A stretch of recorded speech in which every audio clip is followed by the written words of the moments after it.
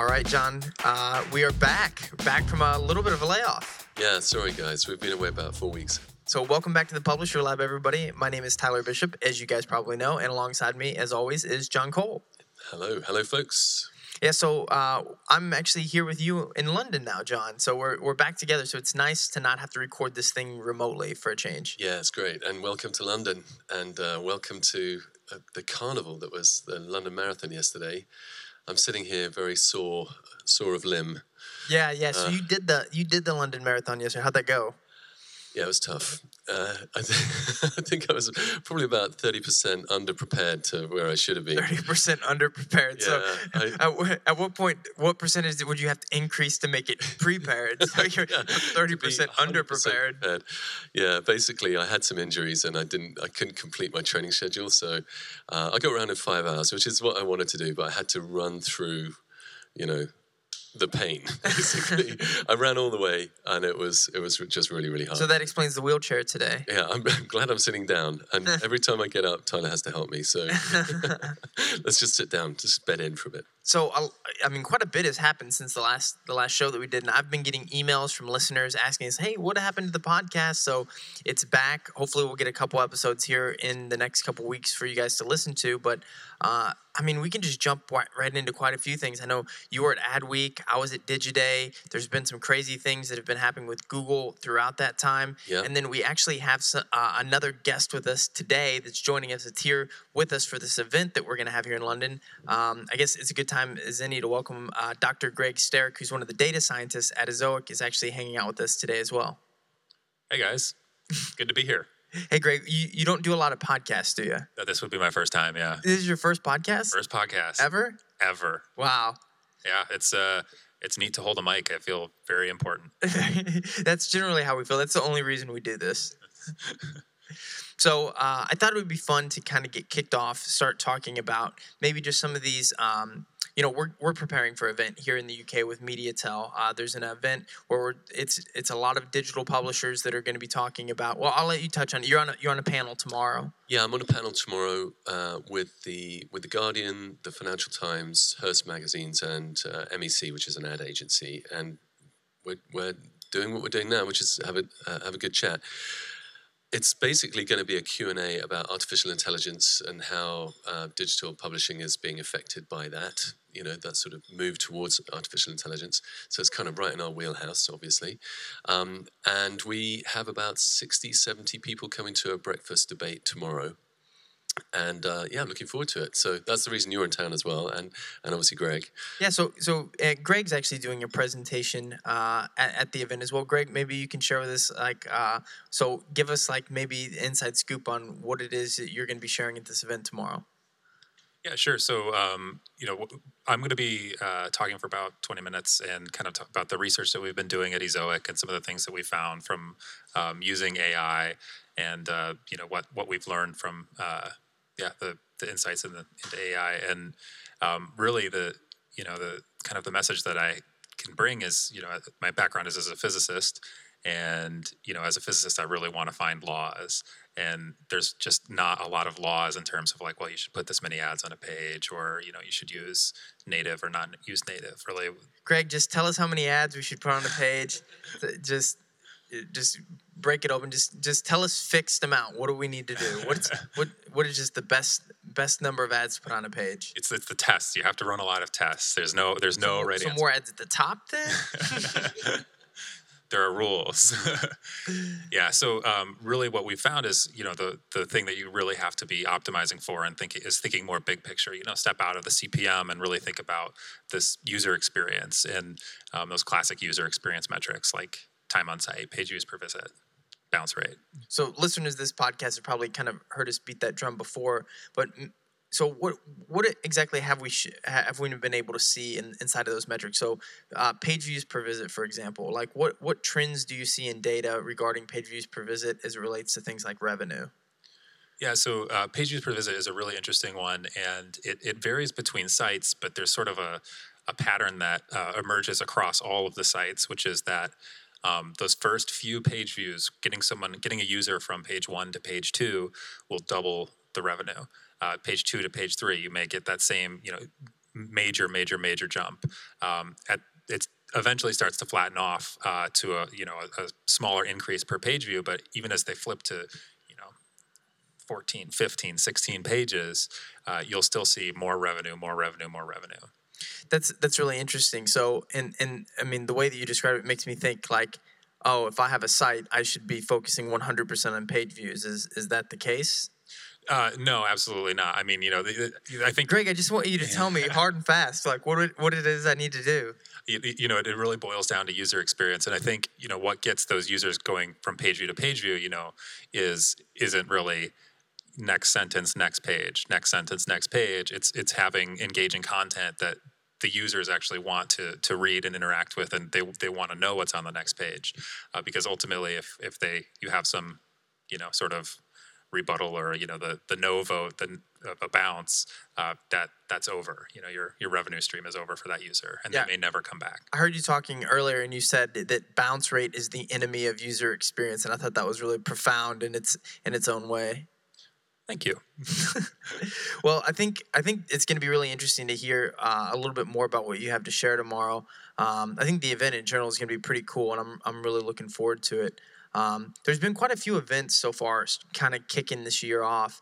And before we get to some of the more recent ones, John, you were at Adweek probably a little less than a month ago. Maybe you could fill me in. I wasn't able to make it here in London, so maybe kind of fill me in on what happened at Adweek. Yeah, it's a little bit overshadowed by the news that came out that week, which was on YouTube. There was the extremist material appearing next to publisher content. That's right. Well, it was actually ads and a ton of. So it's Google's display network, which is all part of like a Google buy. If you go into AdWords, they reserve the right to show it on Google.com or Google Display Network.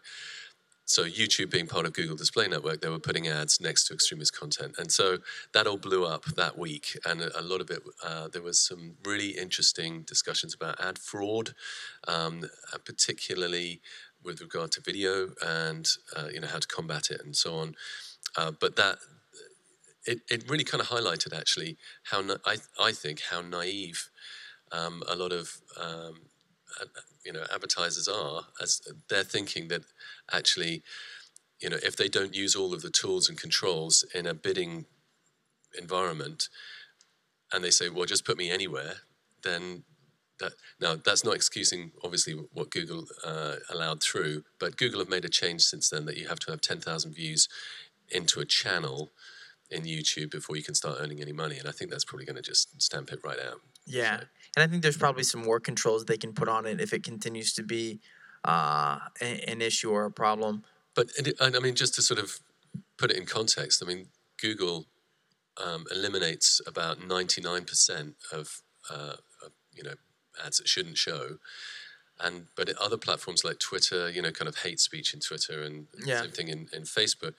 I think they estimate that it's only about 50% of Facebook and about 75% in Twitter. I mean, they're a lot more lax, and also it's a bigger problem. It's a tough problem, isn't it? Because how do you, if I'm recording a video in YouTube, and I have views that are extreme, but I'm not coming across, how do you interpret the, what is real extremism?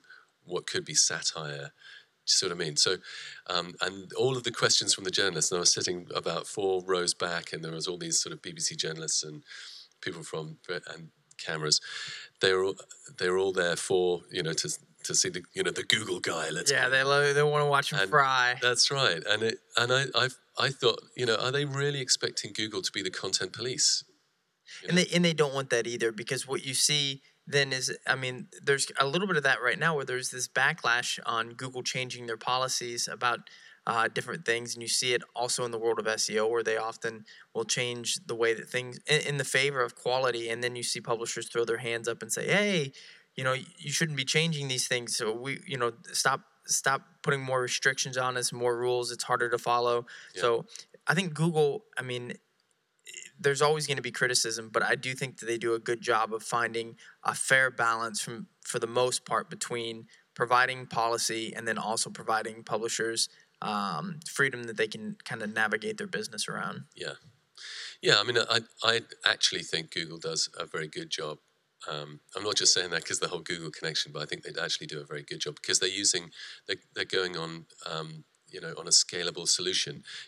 There's no way you can engage people to, I think it's 400 hours of video content per minute that's uploaded to Google, YouTube. How can you possibly have a manual solution to that? So they're definitely doing their best. I think people obviously want to have their cake and eat it. They want to have huge reach from Google if you're an advertiser and total security. Now, it's perfectly possible to stop showing ads on pages with nudity or porn content through, using a system that will detect that for you, and the same thing with words. But I think it's a good debate because it's also opening the fact that we want to have a nice open kind of environment, a nice healthy ecosystem. But yeah, it was like being in the middle of a circus. I think it actually hit the news in the States as well, didn't it? Yeah, it was. It was a pretty big deal, and we saw kind of the same thing where at Digiday, it was kind of talked about a little bit, and they asked the CEO of Bloomberg if what he thought of it, and if he thought that that a lot of these advertisers pulling their inventory from Google was theater, or if it was a real response. And his response was that he thought it was theater, and that you see a lot of these major publishers do this sort of thing as kind of a statement to kind of stand up and say, hey, we want these changes made.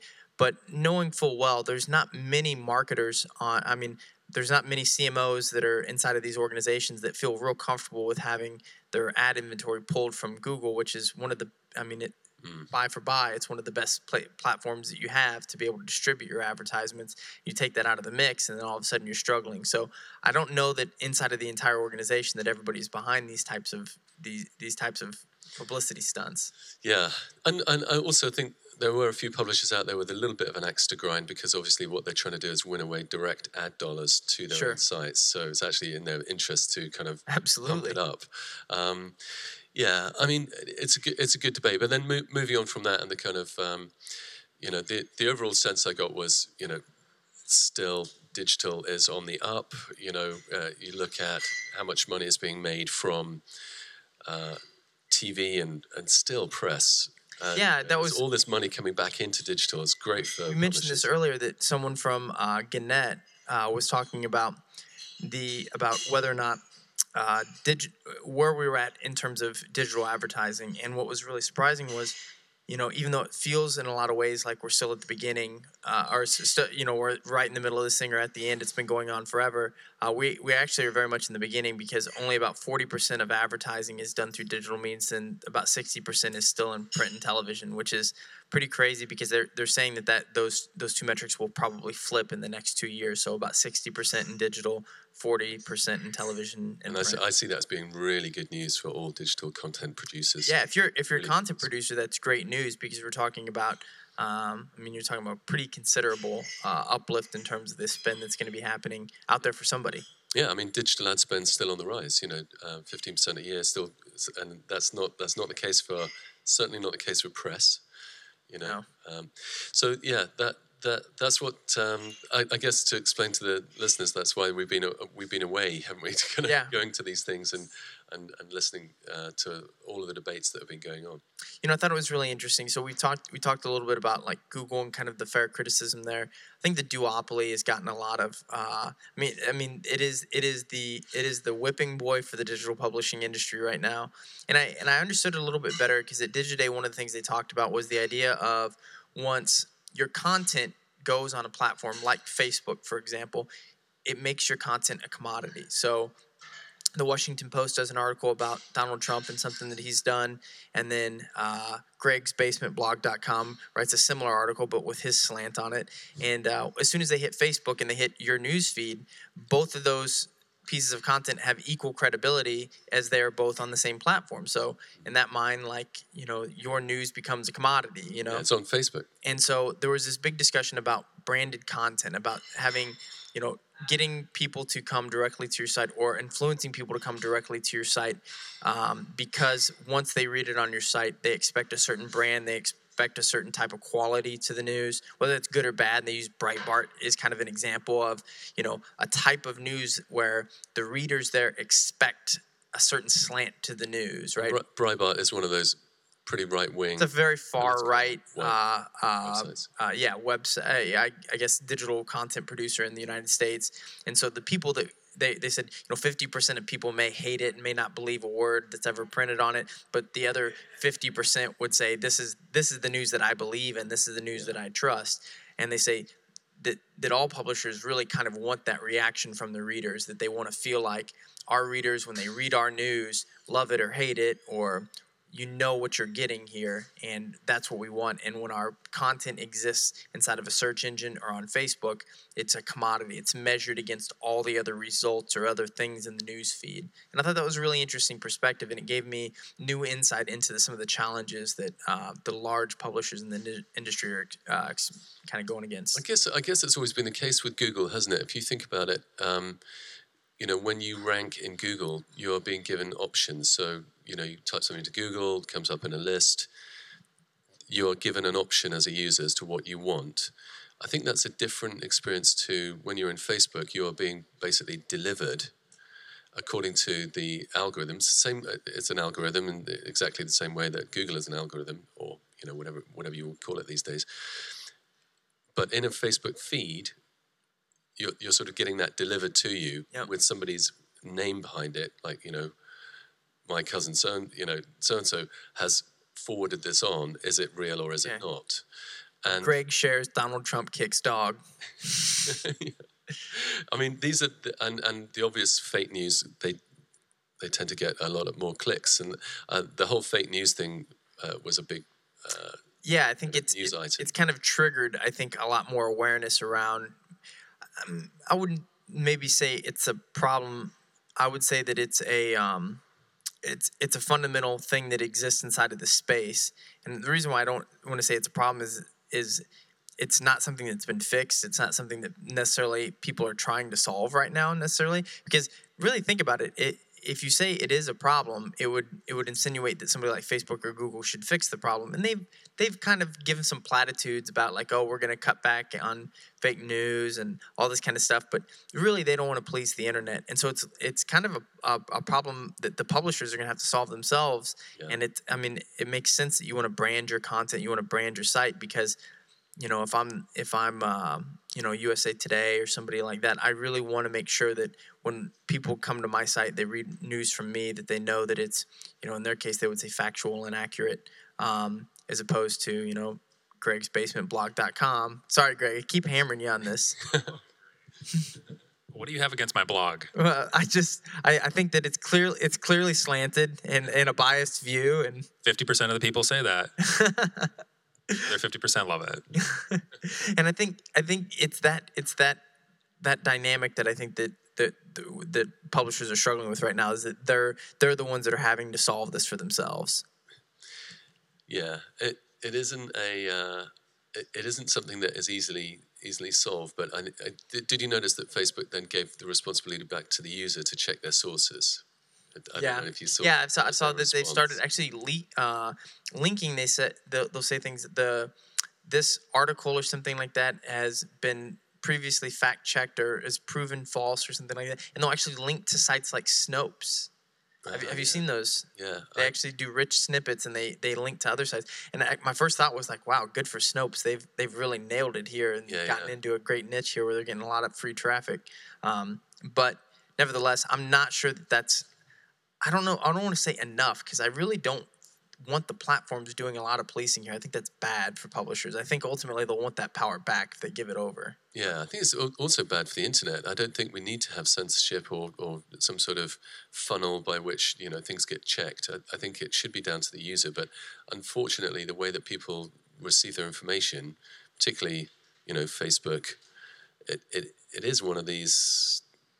You are being delivered something, and you might be on there to look at holiday photos from your friends or something, but actually what you're getting then is something in your feed, and you are being delivered something, and that's totally different to how things used to be. And I think now that the veracity of that information is being questioned, it's changing, particularly I think how publishers engage with Facebook, because you would produce a Facebook instant article, and you produce it and it goes out and they give you the virality. That's kind of how it works, and you get the monetization. Yeah, I also saw an article the other day, and it was, man, I wish I can probably look it up here pretty quickly. But they were talking about one of the there's a major digital publisher that did a lot with Facebook Instant Articles, and they saw their lowest impressions that they've ever seen on Facebook. So their articles were actually being shared less organically via Facebook than it ever had in the past. Yeah, the virality and I think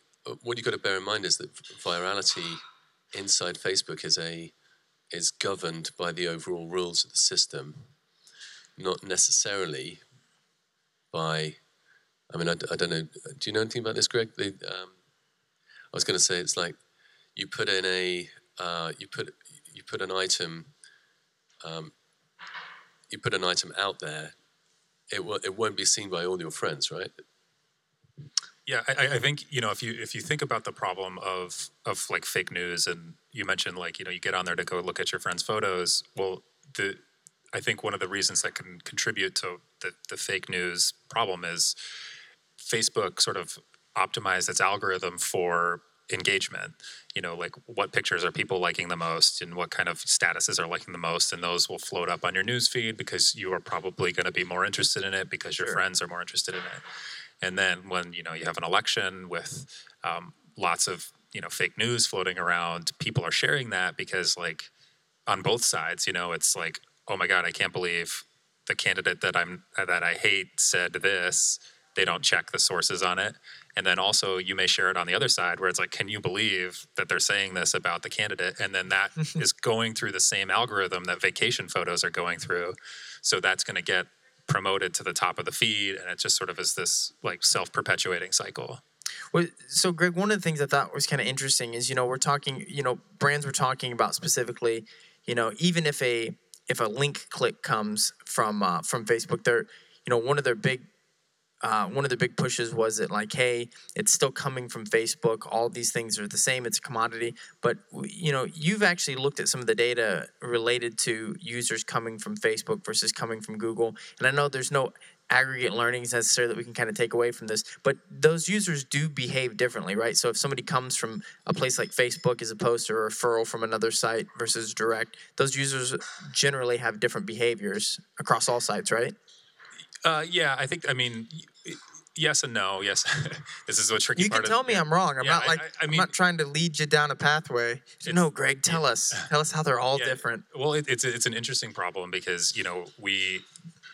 we can see a lot of data and insights into different types of sites, and if you're if like organic search on a like a reference site, that traffic is definitely different from a social share on an ARB site. But when you start to try to divvy up within a site, on that reference site, if it was like a social media share versus direct, it gets hard to make these hard and fast rules, and it's different on even on the URL level, the way that traffic will interact with users will interact with the content on that kind of level. Yeah, that's interesting. So to point out my last note, I actually found this. So it says a Medium post investigating declining Facebook reach has set off the most recent alarm bells among publishers. Deputy editor of digital news of the Chicago Tribune posted that since January, the Tribune has seen a significant drop in the reach of its posts on Facebook, despite having grown its user base. And it looks like there's a whole bunch of other publishers that jumped on the bandwagon here and said the same thing. So I think as that kind of continues to happen, John, what do you think? You and Greg are sharing a microphone, so you like have to guess who I'm gonna talk to next. Sort of like passing it back and forward. But no, I think as that kind of happens, Facebook here recently, there's kind of been a lot of press around how publishers are maybe of abandoning them. They've always had this kind of like walled garden reputation, but they were trying to pretend like maybe they were going to be friendlier to publishers here recently with instant articles, in which with some possible like hat tips to, hey, we're going to allow some header bidding partners into our platform as well. But it seems like here recently they've, with some of their feed changes and things like that, they may be on the outs with publishers and they may be having to kind of save some face here. I definitely get a feeling that instant articles needs to change, or it's certainly that methodology of producing content for Facebook users, which costs you money to produce, which you're producing anyway, let's be honest. But the returns that you get on that versus the returns you get on producing it on your own site, I think that is the law of diminishing returns. If you don't get that virality, as we know, I mean, Greg just mentioned ARB sites. There are people out there who produce content, host it on their own site, monetize it, with a variety of ad networks, Google included. The money they can make from that actually covers and makes a profit if they go and buy clicks from Facebook. That is an imbalance in the ecosystem. You cannot make as much money inside from Facebook as you can from Google, and that is part of this whole duopoly problem. If people didn't know what was duopoly, people were saying that it's a. I think is it. So I just had the office dog come over and say hello. Totally distracted. He's the cutest dog ever. The main issue, Tyler, that I see is that we have these reach plays, which is Facebook and Google. And if you're an advertiser, you need to be in there in order to get that reach. Absolutely. In order to be able to retarget people, to contextually target people, and to get your return on your ad dollars. Publishers, when they're hosting those ads, so you've got Facebook Audience Network now, which is basically Facebook's answer to AdSense, the way I look at it, or the start of that. That is a better play for them than going down the route of trying to force everybody to produce content inside Facebook. I think that's my kind of issue, is that if you try and force people into this, you must do something, you better make sure it's worth their while. But those kind of partnerships are rarely 50-50, sort of beautiful exchange of value to the tune of 50%. It's always going to come out better for one person or the other. And in that case, Google control the fire hose, don't they? Yeah, they do. Whether you're going to get that traffic or not. And I think it's interesting. That's why I think so many publishers have found AMP to be much more attractive, right? In terms of if you want like a fast loading instant, like it's instant articles versus AMP, and a lot of whenever you kind of look at those two different technologies.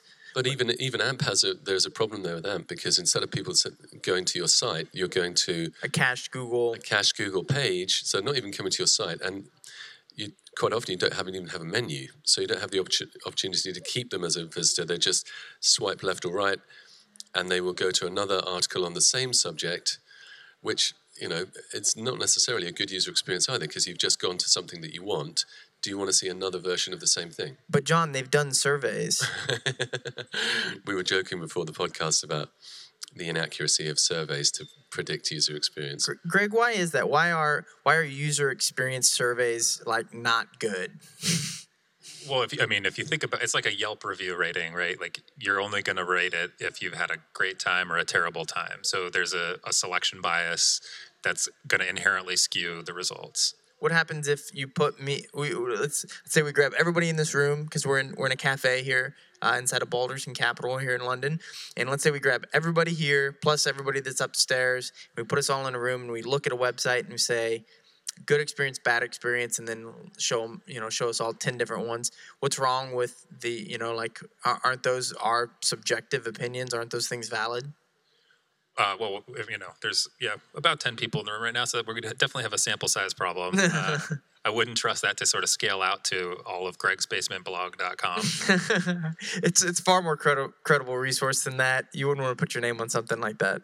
Yeah, and I think with one of the problems with doing a survey-based approach is you're relying also on someone's memory and sort of more of what they decide to sort of filter out from their experience onto the survey. And so, what are definitely much more reliable metrics would be things like how long did they actually stay on the page? Did they go to the second page? Are they bouncing? Like the classic UX metrics. To bring a survey into that is kind of overkill. Yeah, and I think it's interesting because they did surveys a while back, and I remember this one in particular because Google had done a survey, and 76% of respondents said that they never clicked on ads. Like they given choices like rarely, sometimes, all those kinds of things, but never. And 76% of people said they never click on ads. And so, somehow this industry, this $80 billion industry, has just kind of happened off this very small percentage of people that are clicking on ads. And do Apparently. you know what was funny about that survey is that they actually got the respondents signed up through ads. Like a percentage of the people. I mean, I never click on ads. I don't remember how I got here though. It's good, and that kind of makes me think as well, Greg. Something that I really enjoyed from we just had a little private kind of run through of Greg's presentation for tomorrow is that the decision of doing A/B testing.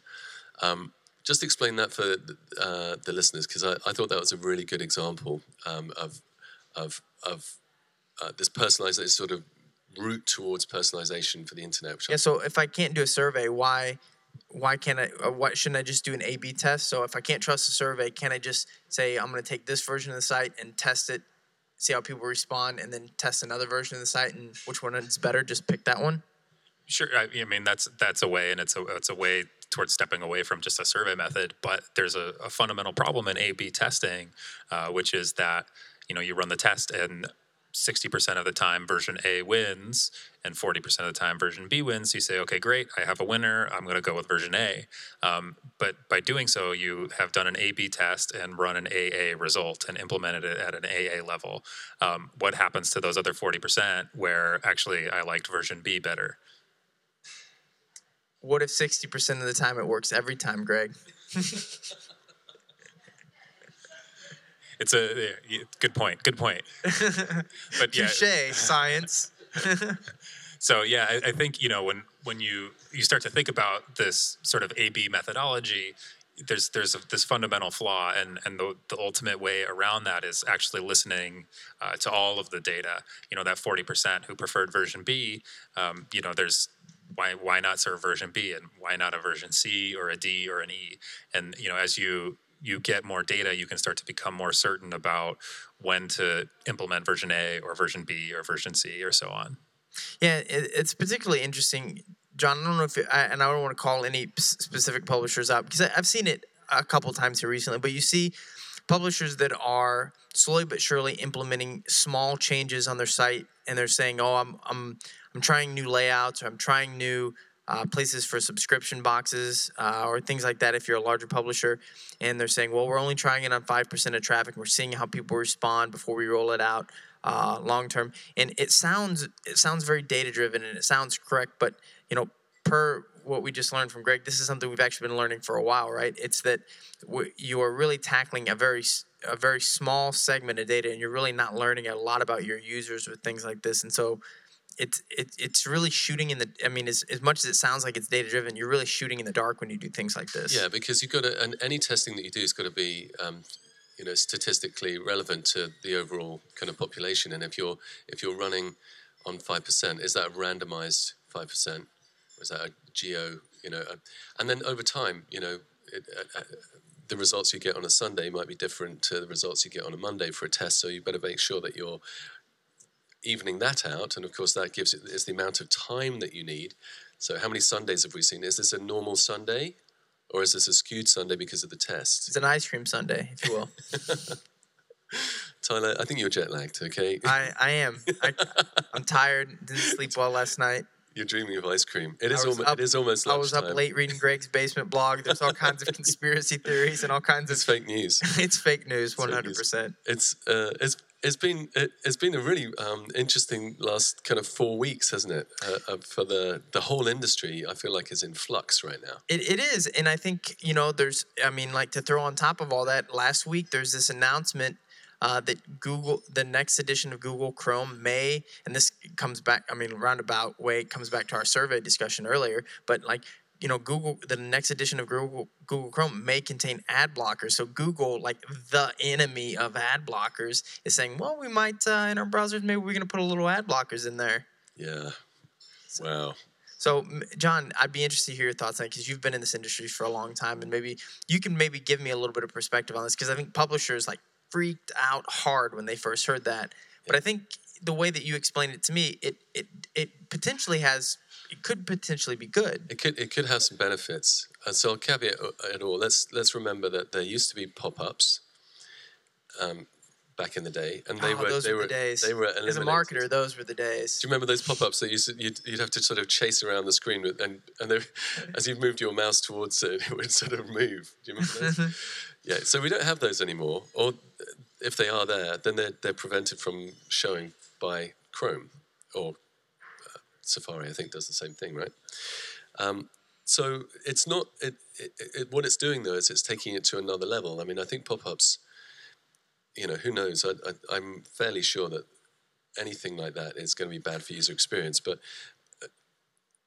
making the decisions based on real data, I would actually kind of welcome it.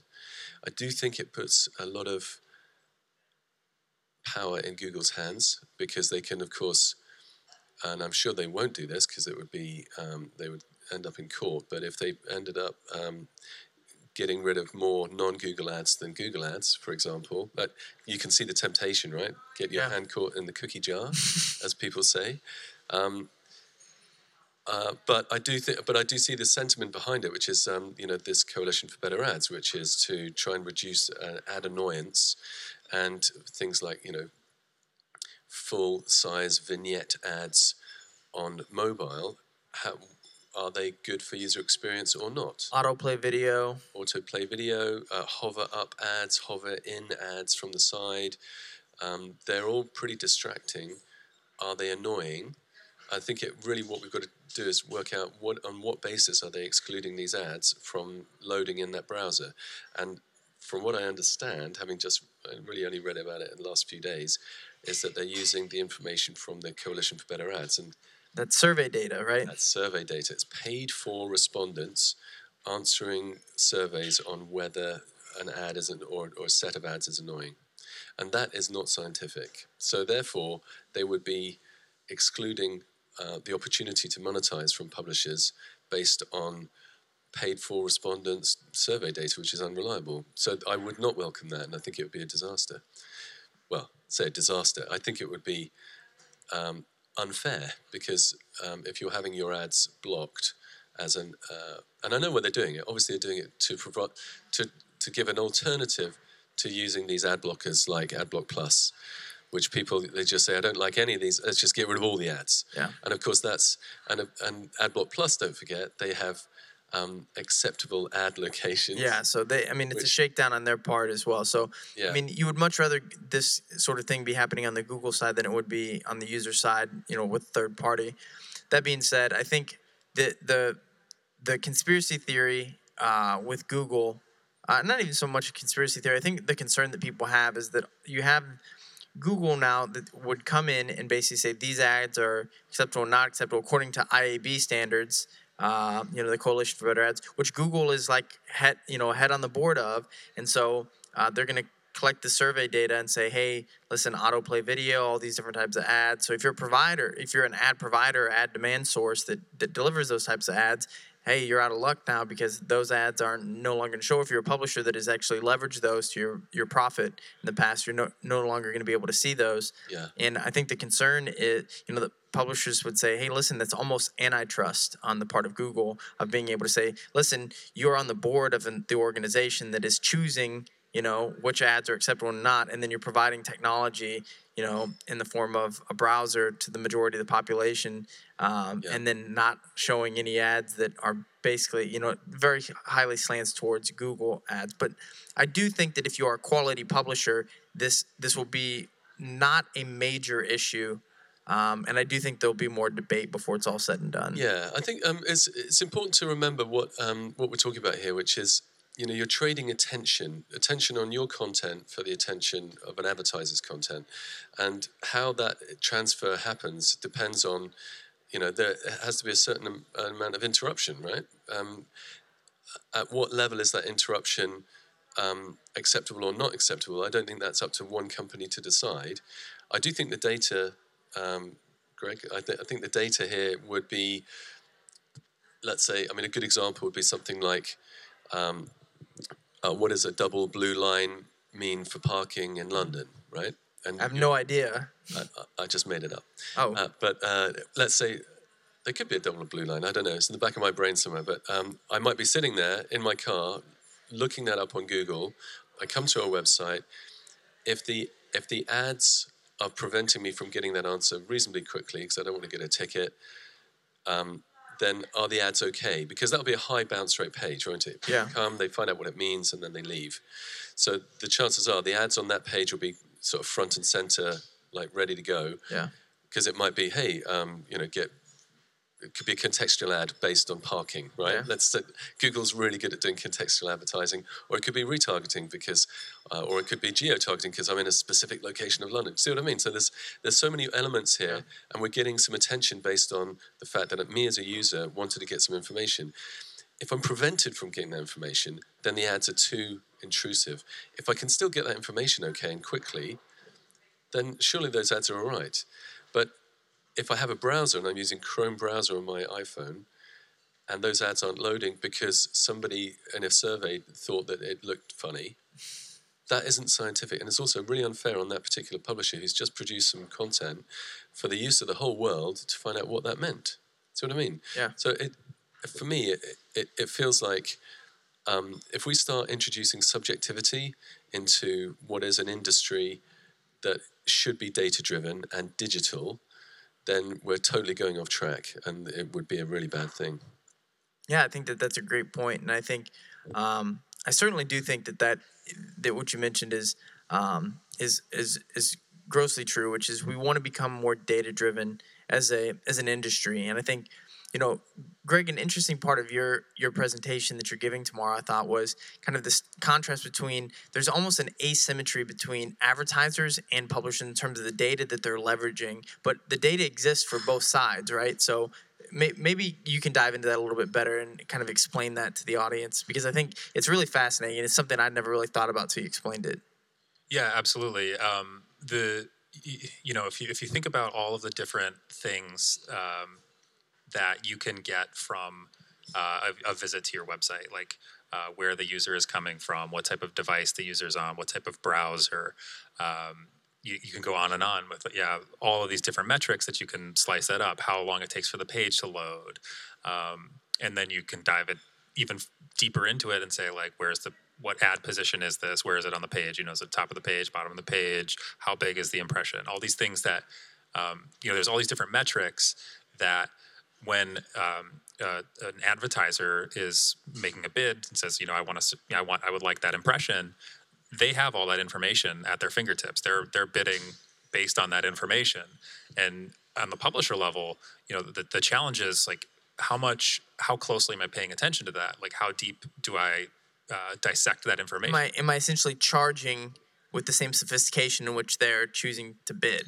Yeah, absolutely. Yeah, and one of the slides in my presentation to kind of bring this home is a map of the United States, and CPM is sort of broken down by state, and you can see very clear trends that are maybe not super surprising, that sort of break down, that there's regions of the country that where the CPM by that state is really high, and there's regions where it's not so high. Give me an example of a high state and give me an example of a low state. So just sharing a border, we have like Wyoming and Colorado. There's a huge discrepancy between ad prices in Wyoming and Colorado. And so if you have a visitor coming to your site from Colorado, but you're charging Wyoming prices, you're missing out on that. Yeah. It's all those medical marijuana people and all their digital ad spend. It's just blowing it up. Yeah, lots of ads for snacks. Snack ads, yeah, absolutely. I think that's fascinating. And so, what is it if you're a digital publisher? How do you parse that? Like, how do you find a way to kind of like make sure that you're not being, I guess, for lack of a better term, like taken advantage of in that dynamic? Yeah, you can start to break it down, more to a more granular level. But then the question becomes like, well, what is a statistically significant granular level? And so this is a game where it starts to get really complicated really fast. You can break down the average price for the United States, but then there are some states where it's way above average, some states where it's way below average. The Colorado, Wyoming. Yeah, Colorado, Wyoming example. Yeah, and or like Florida, Alabama, or there's these states that share a border but just aren't have huge discrepancy in the prices. Then you have to wonder, well, how many visitors do I actually have from Wyoming? I have there's not a lot of people in Wyoming, so how long is it going to take to get a statistically significant sample of Wyoming? And these things get diced up. The more that they get diced up, it gets harder and harder. And so this is where at Ezoic, this is why we've developed this AI, is because it can actually solve this problem. So it's hard to do that on a per site basis, isn't it? Because you don't have that sort of statistically relevant data or confident data, and that's the same thing when you have a cookie and you cookie a user and say, okay, if I can learn what this particular user likes, but if you're only seeing them once every couple of weeks or whatever, it's going to take you years to get any data on that specific user. So how does I actually know the answer to this, but just explain how you do that. How do you bring down the probability of making an error or improve the probability of getting a good result? If that's not a weird question. Yeah, so there's all sorts of different ways to algorithms that can solve this, but we like to start with one general place you can start is sort of looking at the average and sort of looking at the optimal average across your whole site, and then you can kind of divvy up and say, well, I have users from the United States versus users from somewhere in Southeast Asia or something where the CPMs are a lot lower, and how do I find these dividing lines where I'm not completely gutting my data set and looking at, oh gee, I have one visitor from Wyoming, but they were just they just put a $1,000 bicycle in their cart on Amazon, so maybe that CPM is going to be way higher and an outlier. So there's statistical techniques that you can use. You can start to develop some AI to do this sort of algorithmically. There's lots of ways to sort of tackle that problem. Yeah, it's really interesting, and I think that fundamentally is I think a way that this industry is shifting in a positive way is the ability for us to maybe leverage things like artificial intelligence and all the data that we're able to collect now to essentially personalize the internet, right, John? So this is something that I know you've talked about a little bit before, but you think that that's potentially the future, right? Yeah, definitely. I think it's possible. I think it's going to happen. I think me visiting a website with my history, my propensities, my my age, not just people like me, but actually me. Maybe I should have a different user experience to you. Going to the same site, because it knows kind of what I like, it knows that those clickbaity ads, I really don't like those. Let's get rid of those because I never click on them anyway. Sure you don't. No. I never click on it. You're a sucker for bottom of the barrel native ads. I can tell.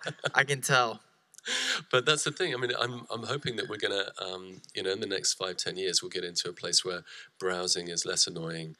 People, that you have a naturally better user experience, and that we can, fundamentally help, this amazing thing called the internet, get healthier and get the ecosystem working so that everybody, the content producers who are on the wrong side of that information asymmetry that we were talking about, where it is hard to price your product, we can get to a point where this is more balanced out, and that the good content and the good content producers are sort of floating to the top and getting paid more, and the bad guys are sinking and floating to the bottom, if you will. To the bottom.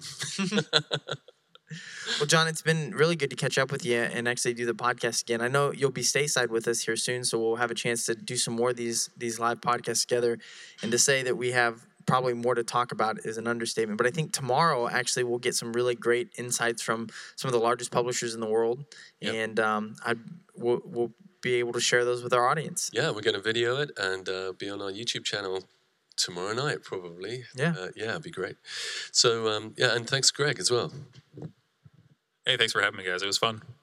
So thank you guys for joining us once again. I'm Tyler Bishop. This was John Cole. And then we had Dr. Greg Sterick with us as well. And so we will be back at you again next week. Sorry for the delay. it just kind of happens that way. We were out gathering up as much information as we could so we could bring it back to you. So we'll continue to do that, and we will see you next time on the Publisher Lab.